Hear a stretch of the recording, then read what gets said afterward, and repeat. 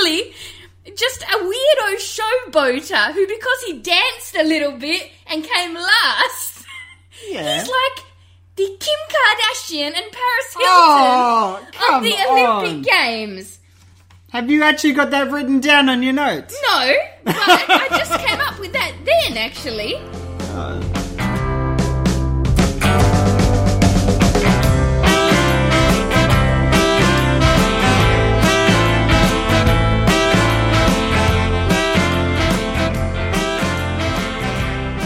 Opening this week's show was the voice of Bernadette of the AB Film Review, giving us her disdain for the lead character in Eddie the Eagle.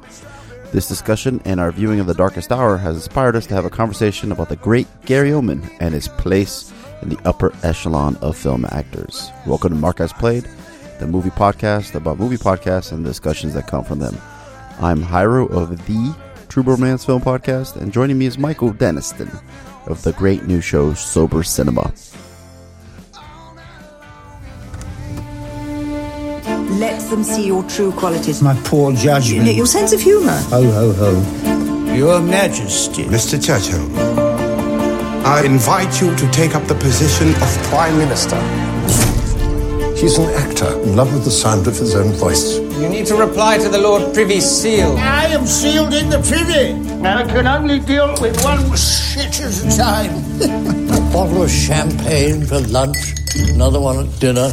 Here's to not buggering it up. Not buggering it up. Oh, well, okay, so let's talk about Gary Oldman then. Rap favorite of yours. You know what? I was going to, open this conversation with, does he need awards validation to be considered one of the all-time greats or anything like that? But you know what? He already has an award. He's in the True Romance Film Podcast Hall of Fame. I'm going to come down the side that he probably still needs some validation.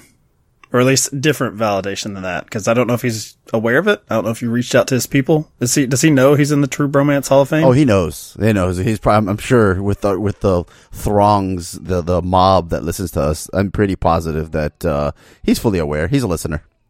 Word got back. Okay, I'll take your word for it. So let's I guess start with.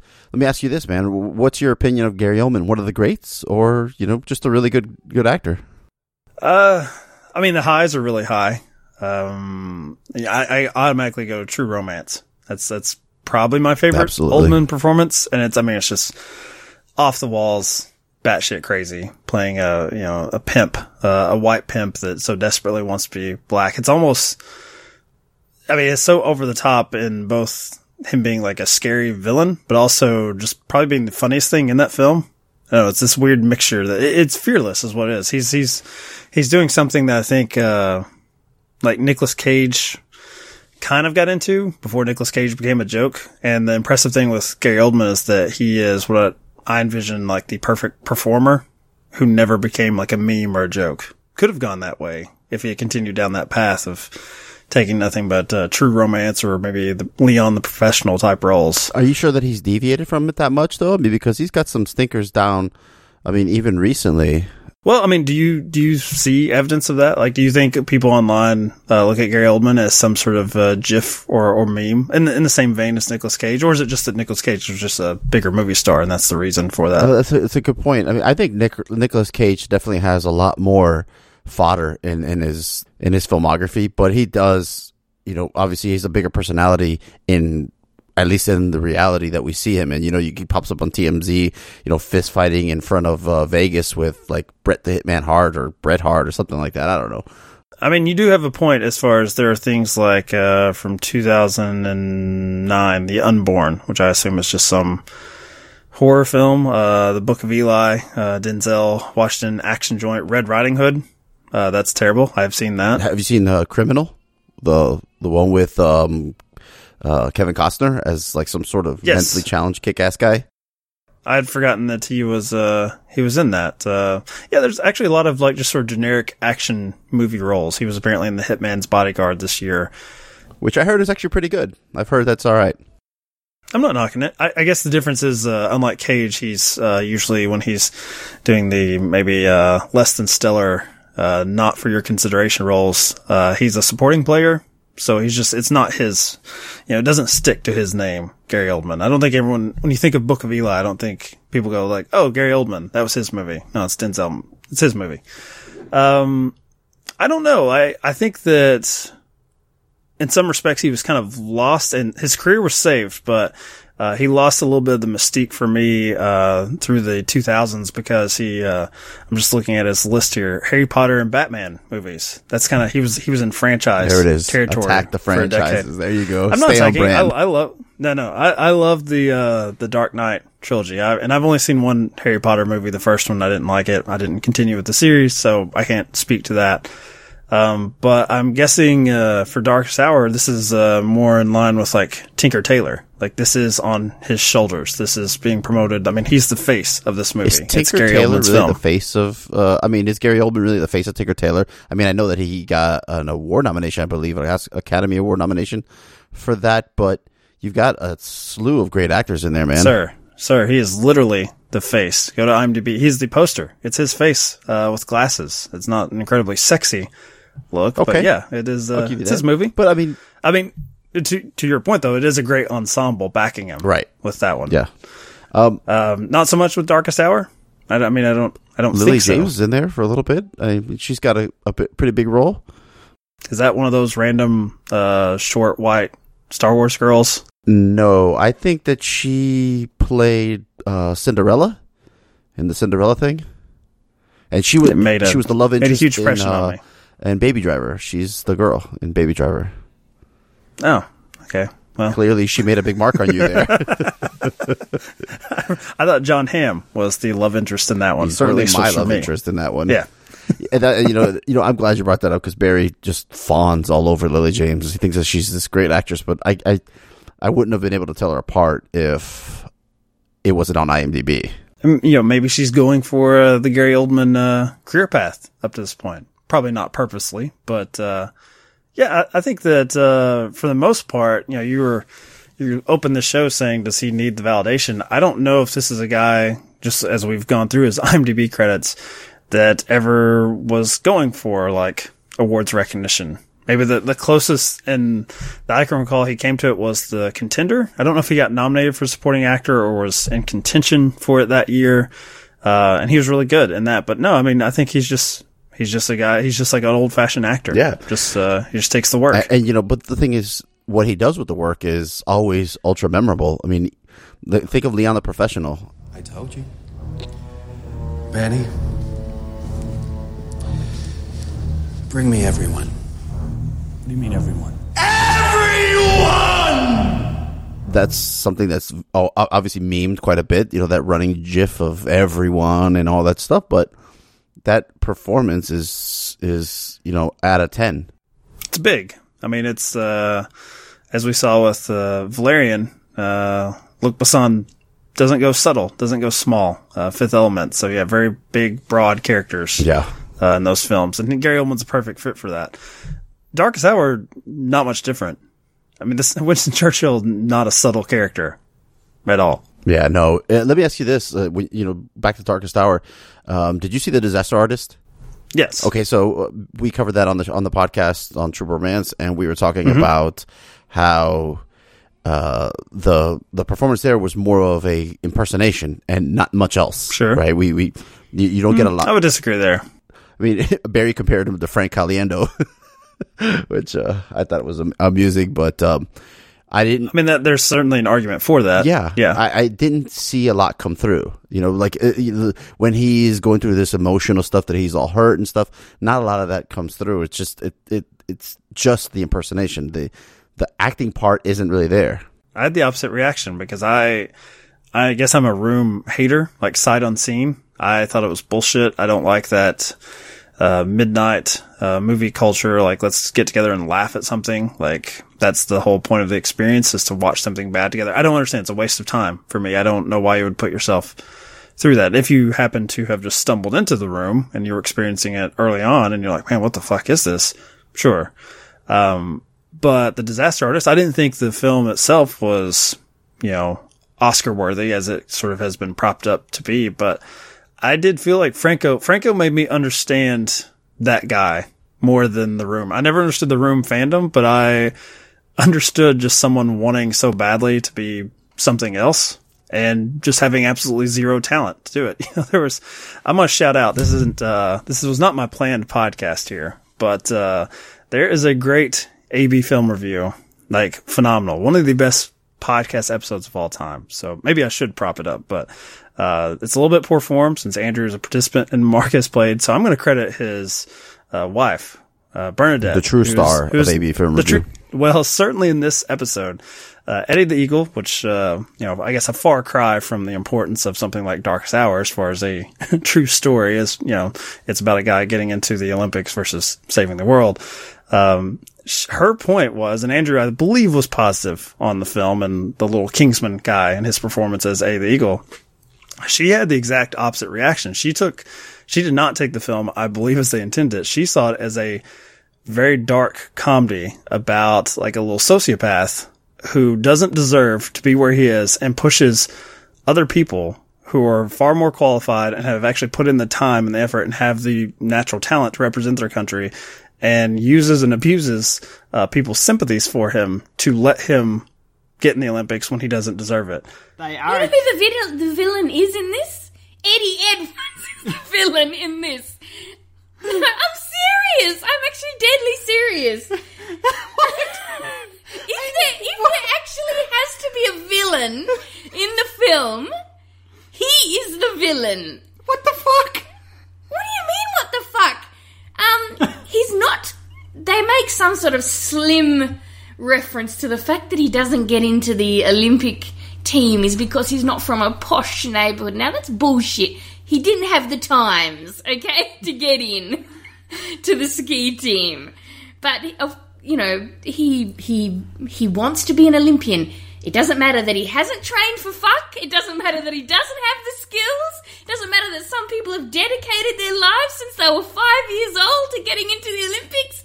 Because I was teased as a child, I want to be an Olympian. And god damn it, I'm gonna make it so they actually, and I looked this up, they legitimately had to make a rule called the Eddie the Eagle rule to ensure that no other cunt did this exact same thing.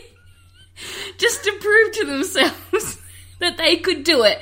I also looked up, did he continue with his training and ever fucking make it to the Olympics? No, he didn't. And while I was watching the film, I kept waiting for the little epilogue to come up where it said, Eddie trained and, returned to the Olympics the next year.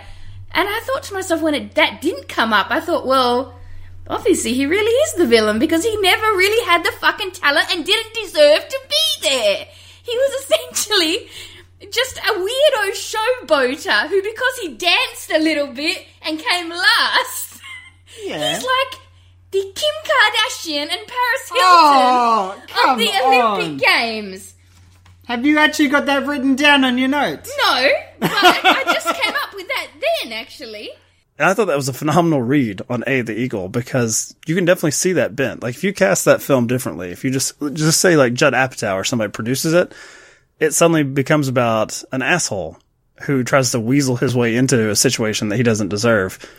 That was kind of my enjoyment of The Disaster Artist. I finally got the guy. I'm like, yeah, he has no talent and we should not be applauding The Room, but he doesn't believe it. And it's this quiet sort of desperation he has that I found pretty scary and pretty funny, admittedly. Yeah, I unlike you, I have... You don't feel that way about Eddie the Eagle. You support him. I didn't see Eddie the Eagle because I don't support monsters. Okay, fair. So you do agree with Bernadette. You would love that podcast. I do. I'm a huge fan of Bernadette and that podcast. Andrew, not so much, but whatever. I mean, he's a friend. So I gave him pity downloads.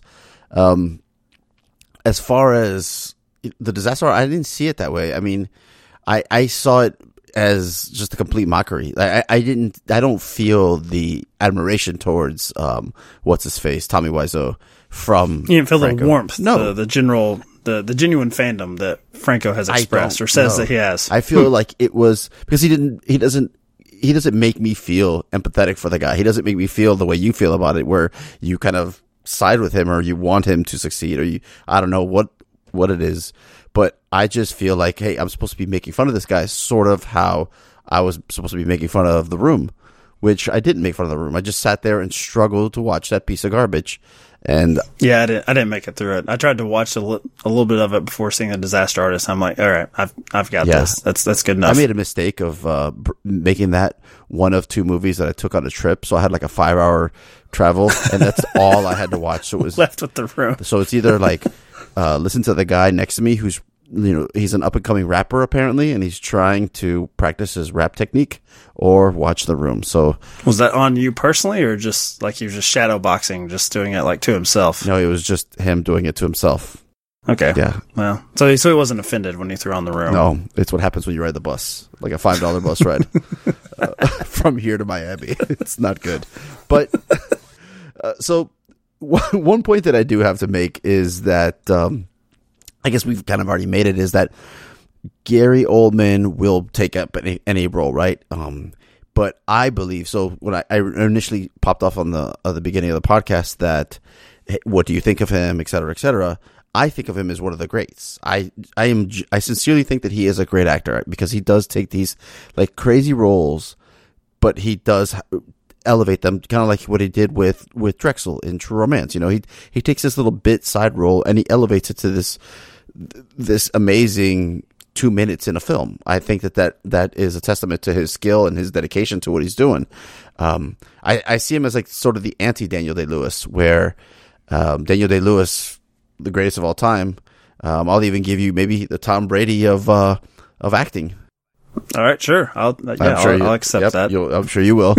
But that guy comes out every 4 or 5 years and hits one out of the parks, but he's not working that often. Whereas Gary Oldman will take any role. So that kind of drives me to a podcast I was listening to called the Flophouse Podcast. And so the Lucas Haas, the local young priest, calls for Gary Oldman, the witch-slaying werewolf fighter, with his international band of knights and their metal elephant that they burn people in, to come and save the village from the werewolf. I don't know about you guys, but a party's not a party until you shake a wolf's head at somebody. So Gary Oldman comes into town, and he says, "You didn't kill the werewolf." Goldman? He overacts extremely the story of how he, earlier in his wolf fighting career, thought he had killed a werewolf, but when he came home, he found out that he had actually hurt his wife, who was the werewolf, and he killed his wife because she was a werewolf, and he carries her hand around as proof, I guess. And he's really proud of the fact that he killed his wife. It's like a trophy. At least 5 times. He constantly talks about how he killed his wife, from the point where it goes from him being his tragic backstory to it being something that he's pretty proud of, and he wants everyone to tell him how cool he is for it. Mm-hmm. He also has silver fingernails to kill wolves with, much like Cyber, the Wolverine villain. But only like 3 of them, right? I mean, yeah, he was like them, and they're not very long. They're like slightly longer than normal fingernails. It looks like the middle one isn't silver, so it's like the longest one. That one's for cocaine. Yep. And he also has a silver sword. And the best moment and in a silver surfer. The best moment in the entire movie, the best one is, and Gary Oldman's shining moment is when Lucas Haas says, one of only 3 silver swords, blessed by the Holy Father. May I touch it? And he goes, no. And they were talking about the aforementioned Red Riding Hood, and they go into this like huge like crush on this character, like what's Gary Oldman doing, but never is it like what is this guy doing in this movie? What is this great actor? Like if Daniel Day-Lewis was in that movie, there'd be a lot of questions to be asked if Daniel Day-Lewis is in Red Riding Hood. But Gary Oldman, you don't bat an eye. He's just being Gary Oldman. And I think that that's sort of kind of his calling card. Like you said earlier, he is just a great working actor. He works a lot, but he'll take any role and he'll try to hit it out of the park. Yeah, Ebert said something similar about Nicolas Cage before. I don't know at what point in time this was. I want to say it was the early, mid-2000s. So, I mean, it was well after Cage had maybe started to, he had lost his, I guess, critical cred, really. He lost far all his removed possessions through tax evasion and shit, and he started... Well, I mean, he lives large, right? Those guys, castles ain't cheap. Doesn't he own, like, King Tut's tomb or some bullshit? I hope so. You know what? I admire that. All that Con Air money and Face Off, like, sure, spend it, whatever you want. I'm going to buy the corpse of the little man from P.T. Barnum's circus. You know what? I got that kind of dollars. Okay, do what you got to do, buddy. Go for it. And I always respected Ebert which Ebert was fairly populous in his takes, considering he's like, I guess renowned as, I don't know, at this point, the greatest film critic of all time. Some would maybe go back a little bit further, but I would say if you ask man on the street, they're going to say Roger Ebert. That's going to be the name that comes to mind that defines film criticism. I like that he sort of took up for Cage in the sense that it's like these people, their job is to do make-believe. So, yes, to your point about Oldman versus Daniel Day-Lewis, I do admire that Oldman's not necessarily precious with the roles that he's taking. Like, there's a lot of, and I'm not totally comfortable with it. With Phantom Thread coming up, Daniel Day-Lewis, it's been announced for months, I think, since production started. This will be his final film role. And I'm like, I think he's starting to backtrack on that, though. Well, I mean, don't do that before the Oscars come around, because I assume that was part of the marketing push for him to get, would this be his third? I think, if he won for Phantom Thread. But I have more respect for the guy that works, the guy that just puts something out there. Because as a fan, if you're a fan of Gary Oldman, he's going to give you something. And it's going to be something different. We don't know what genre it'll be. You can't really define what is a Gary Oldman role. And I like that about the dude. Now, that goes into what I dislike about Darkest Hour, is this feels, and I can't speak for him. Maybe he's a huge, Churchill fan. Maybe he likes the script. I don't know.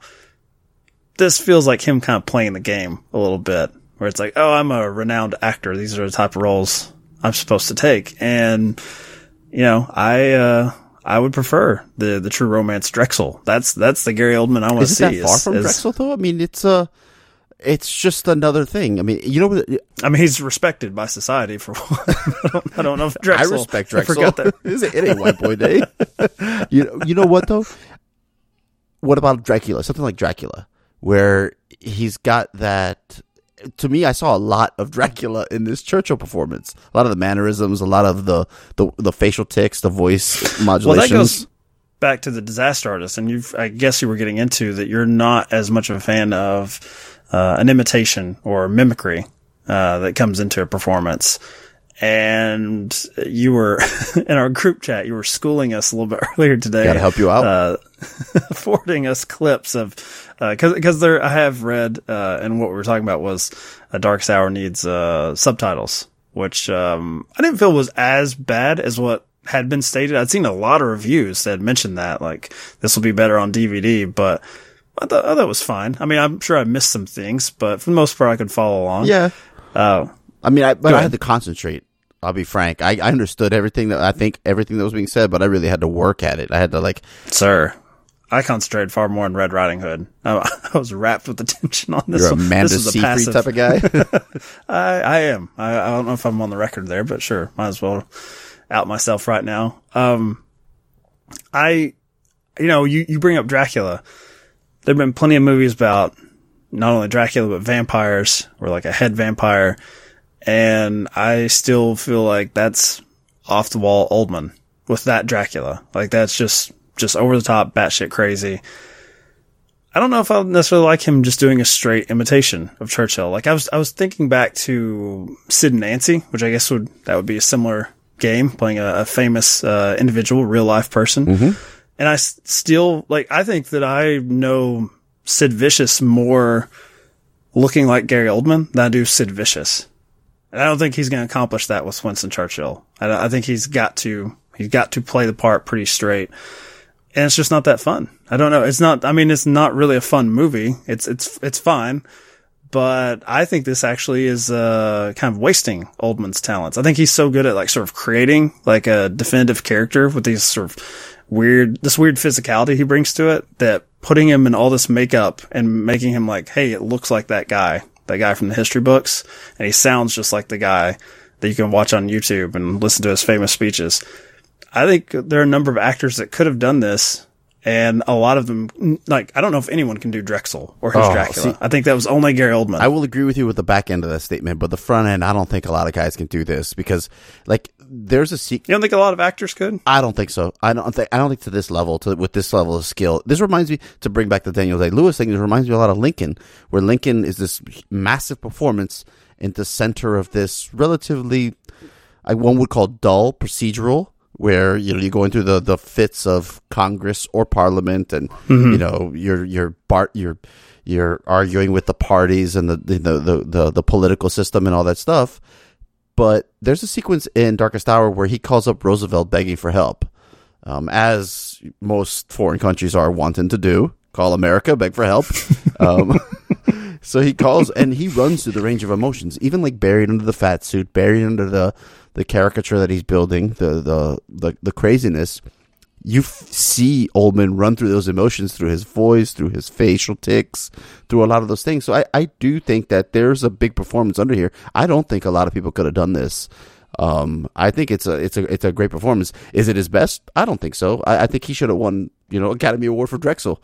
But absolutely should have. But no question. But I do think this is worthy of critical praise. It's fine. Oh God, it's pretty good. I mean, no, I was seriously thinking. I think the movie's fine. I think his performance is fantastic. I don't think I wouldn't even have him nominated. I don't think, and I have to admit, and I think a lot of people probably do share this. I come into this with just a distaste for these historical dramas, like A King's Speech. I'm just like, well, this is nap time. Even at best, it's going to be. That was pleasant, and I'll never think about it again. I don't think Darkest Hour ever really exceeds that. It was a little bit better than I thought. I did feel like that stylistically, it gets into the story pretty quickly. And I was like, okay, this is moving along at a pretty good clip. I like Churchill as a character. He's a fun character. Drinks a lot, walks around naked, is in a bathrobe. I can respect he at least gives you the heads up, though. He at least gives you the heads up when he's coming out. He doesn't do the Weinstein thing for sure. He's I think every time I talk to you, you bring this up. Like, if this is a precursor to, you know, our Oscar season, our Oscar talk, I got to bring in Weinstein at some point. But Do you think they'll bring that crap up at the Oscars, like at the actual Oscars? Oh, the host better. I don't know who's hosting it. Who's the comedian we've got? Jimmy Kimmel? Yeah, absolutely. Got to. You got to bring it up. Wow. Yeah, I don't know. I'm on the fence as to whether he'll do it. As far as I don't know if they can really mine it for any more comedy, but I think they have to acknowledge it. I don't know. I mean, because otherwise Twitter will go crazy. Twitter will go crazy. No anyway, matter what, man. Yeah. Tommy Lee Jones staring blankly, angry, is all I ever want out of the Oscars. And you know what, man? I bet that if they bring that up, that's exactly what he'll do.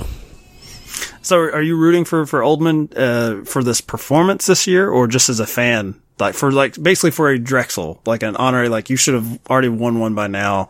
Here's your career award for Best Actor. I was thinking about this the other day when I was thinking. I watched a little bit of The Departed. And I saw, you know, I thought about Scorsese winning his Academy Award for that.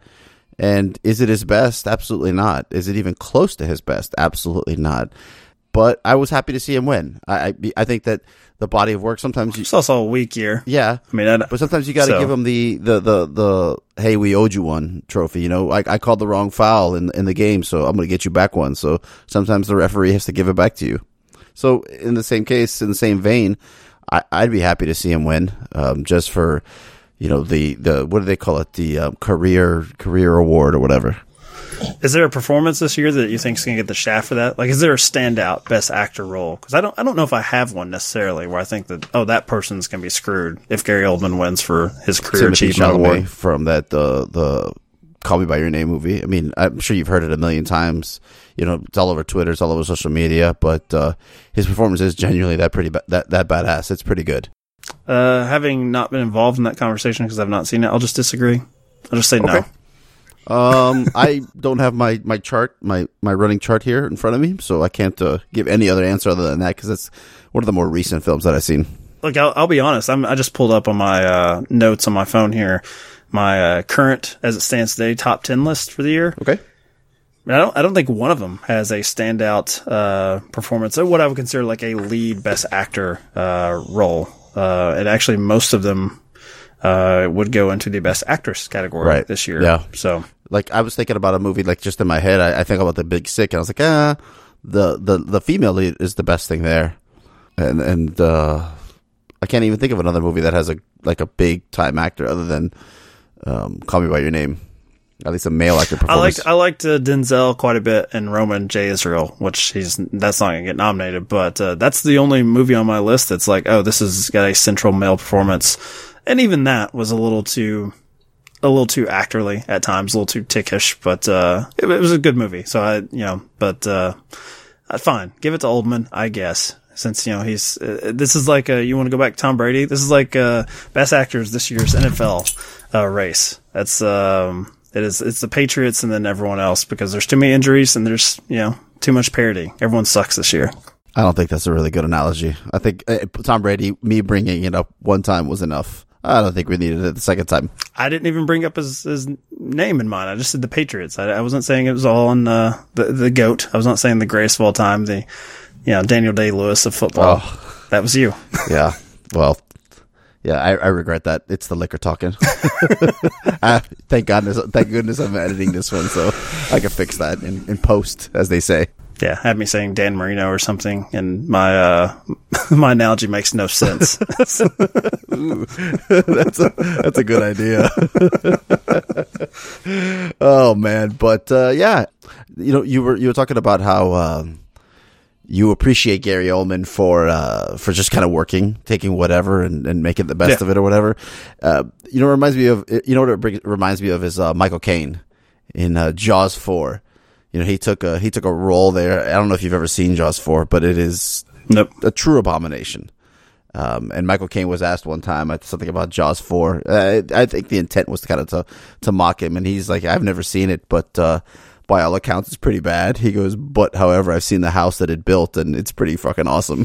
Good for him. It's pretty terrific. Absolutely. Yeah. So that's the way I see Gary Oldman. He's like, you know what, man? I'm a movie star. I'm in movies. I'm taking roles and I'm doing what I want, and more often than not, I'm doing it well. Because how crazy is he in Red Riding Hood? I mean, he's not bad. He's entertaining. He's entertaining, right? He knows the movie he's in. He's the only guy in that movie. You got these like tween actors in there trying to do like a Twilight ripoff, because I think the Twilight lady made that movie. The first director of Twilight. Oh, the one did she get fired? She got from fired. Twilight? Yeah, she got whacked.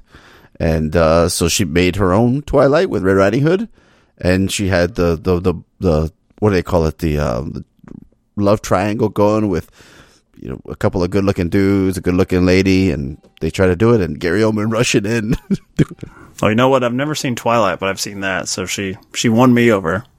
She got my $10 or whatever. You saw it in the theater? Like 6. I did see it in the theater. Yeah. I don't know what to make of that. I don't know what to say about that. I mean, I don't know, man. I see a lot of movies. I guess that there's no excuse because that was pre-podcast days. But oh wow, so you did that out of the just the joy of seeing film. Well, Amanda Seyfried will do that to a man, or at least me, I guess. Yeah, I love Chloe. I do love Chloe. I think going back to that, the idea of actors, just acting or treating it like a job is I guess it's like the auteur theory. We apply a lot of power to directors, like as far as like it's their film, that authorship. And somehow that's also trickled down to actors in the sense like if they're in a Whopper or something, it's actually rare that you can get the reputation of Gary Oldman. Like we start to, like look at Ben Affleck, when he went through, like before he started directing, he was a joke as a performer. And it's because he was starring in what most people would say is shit. But how much control do they have over the sort of the narrative of their career, that arc? They're thinking, okay, like he did a Michael Bay movie that was a big success, Armageddon. He does Pearl Harbor, which not. He does, was he do a John Woo movie? Like 2002, like Paycheck. Was that that John Woo? I think that was John Woo. But I know he did Geely there. He did, which was the guy that did, Son of a Woman. I forget the director's name, but he had hits before. So he's thinking, okay, well, I'm banking on people that have had success in the past.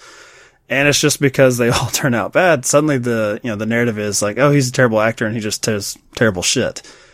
And I don't think actors really have that much control over, their career trajectory in that point. No, Affleck only got back when he started directing. Right. Started directing himself. Right. Well, what do you make of somebody like Tom Cruise, who had nothing but, a string of hits for the bulk of his career? It's only as of late that he's had a couple of films that aren't well received, but he pretty much hit it out of the park for a good 20 years. I mean, what do you make of somebody like that? I mean, because he was in full control of his career. He was picking great directors to work with.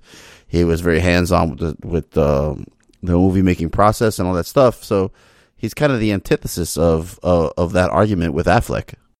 Well, he certainly... And he's got a great ass. Let's just be honest. I did check. I was right on John Woo. I was really glad it wasn't another, Asian director there. And then I just God almighty. That's all we racist. need. Sync Mark has played right from the get-go. Just some random Asian. Whatever. Tom Cruise. I mean, I think he's a little bit of a different animal, just in the sense of the guys he's working with. So he goes from what? Good God. Scorsese. Kubrick. 86. He goes to Barry Levinson. He goes to Tony Scott, Ron Howard, Reiner. Is it Sidney Pollack? Sidney Pollack is right after that. De Palma, Cameron Crowe, Kubrick, PTA, then John Woo, Cameron Crowe again, and then Steven Spielberg a few times. And, I mean, I think he just, I think he tried to do this. He just did it more successfully than Affleck. Yeah. He was just banking on the high-end directors, and they actually made good stuff for well over almost 2 decades. He made his decisions with less alcohol. Ben Affleck is always struck. I think he's probably clear of all toxins. I think that's the pact you make with Scientology. I think he's... Is that the case? Is that why I keep getting those flyers on my door?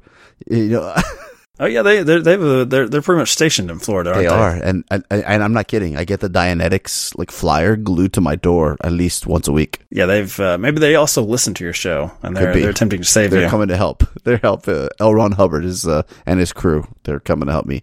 If it's anything like the naked scene in The Master, I'm all in. I'll go for it. I'll give it a shot. Just a room full of nudies. Yeah. Just let me know if Amy Adams is there, because I'm trying to remember. They were very body positive. Yeah, with all kinds of stuff. It was a smorgasbord. Yeah, and in PTA's version of Scientology, I think I could feel very comfortable there. Not so much Kubrick's Eyes Wide Shut. No, I'm Cruise. I'm not taking off the cloak for sure. You're like Travis over there, just all vanilla. Yeah, I'm just ambling through. I want no part. You can tell how much interest we have in Darkest Hour. We're like, hey, let's talk about the orgies. Yeah, let's talk about our friends. Let's just throw them under the bus. That's it. I'm done. The orgies and throwing them under the bus. Okay, I have one more thought on that. Okay. I pretty much Darkest Hour, very vanilla film for me, so not a lot of meat to dive into. So you were smart to just focus on Oldman. Do you think people will look back? Let's say he goes on and wins, Best Actor, and people are momentarily happy. Do you think film Twitter then, I don't know, a week, 2 weeks, a month starts bitching about the fact that that's what Oldman's going to be remembered for, possibly like Academy Award winner for Darkest Hour, Gary Oldman, when he does have so many... It will be seconds. It won't take long. I mean, it doesn't matter what happens. You'll have... So we're all going to be collectively happy for this guy that is a sort of a cinephile's actor, and then we're going to start bitching about the fact that he should have won it for Dracula or Drexel. It's the bitch. Okay. It'll be like, oh my God, Barry Jenkins for Moonlight, time to send him direct hate. Just fire it at him, I'm all for that. I'd be all for Barry Jenkins replying back with direct hate. I'd be totally down for that, but he's got better things to do. Oh yeah. What is Barry Jenkins making anything again? What's he doing? I mean, you could ask Twitter and they probably wouldn't know. No. Yeah. Such true fans they are. Oh, there he is. He's making a movie called If Beale Street Could Talk. No idea what that is. Dave Franco, there he is. Since we're focusing on acting and actors, what do you think of Dave Franco? I liked him quite a bit in Neighbors with his sort of boner power. I thought he had a good erection face, and that's about as much as I've thought about Dave Franco, which out of context sounds that's really horrible. So I hope you put that right at the top of the show to get people to keep listening. But no, I can't. I don't think I have a read on Dave Franco other than like, hey, that's Little Franco. Yeah, that's exactly. Yeah, exactly. I did see that he's been married to like Alison Brie for a while. Yeah, I hate him. Yeah, and I hate him. That's it. I'm done with him. Yeah, he will never achieve the heights that his brother is because of that simple fact. And you know what? He doesn't need to. He's already achieved the heights. He's already beat Gary Oldman. Gary Oldman can win an Oscar. It's not going to matter. Alison Brie. Jesus That's it. Christ. It's over. Yeah, that's pretty much. But, the fleeting nature of Hollywood marriages, that'll be over soon. There was no need for that. Am I lying, though? Is there an ounce of dishonesty there? No. I have no inside information on that. I don't know if Glow has given Alison Brie a big head, but I'm sure they're fine. Yeah, I'm sure it's all good as long as yeah, whatever. You just sound so angry. I am. Even before you say anything.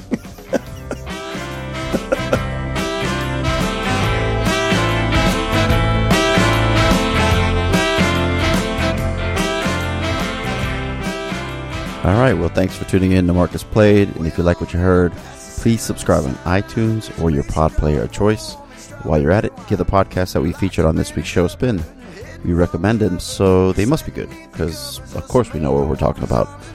And if you can't get enough of us, check out my show, the True Romance Film Podcast, or one of Mike's 84 podcast endeavors, including Projecting Film or the aforementioned Sober Cinema. And as always, you can find more of our stuff at followingfilms.com.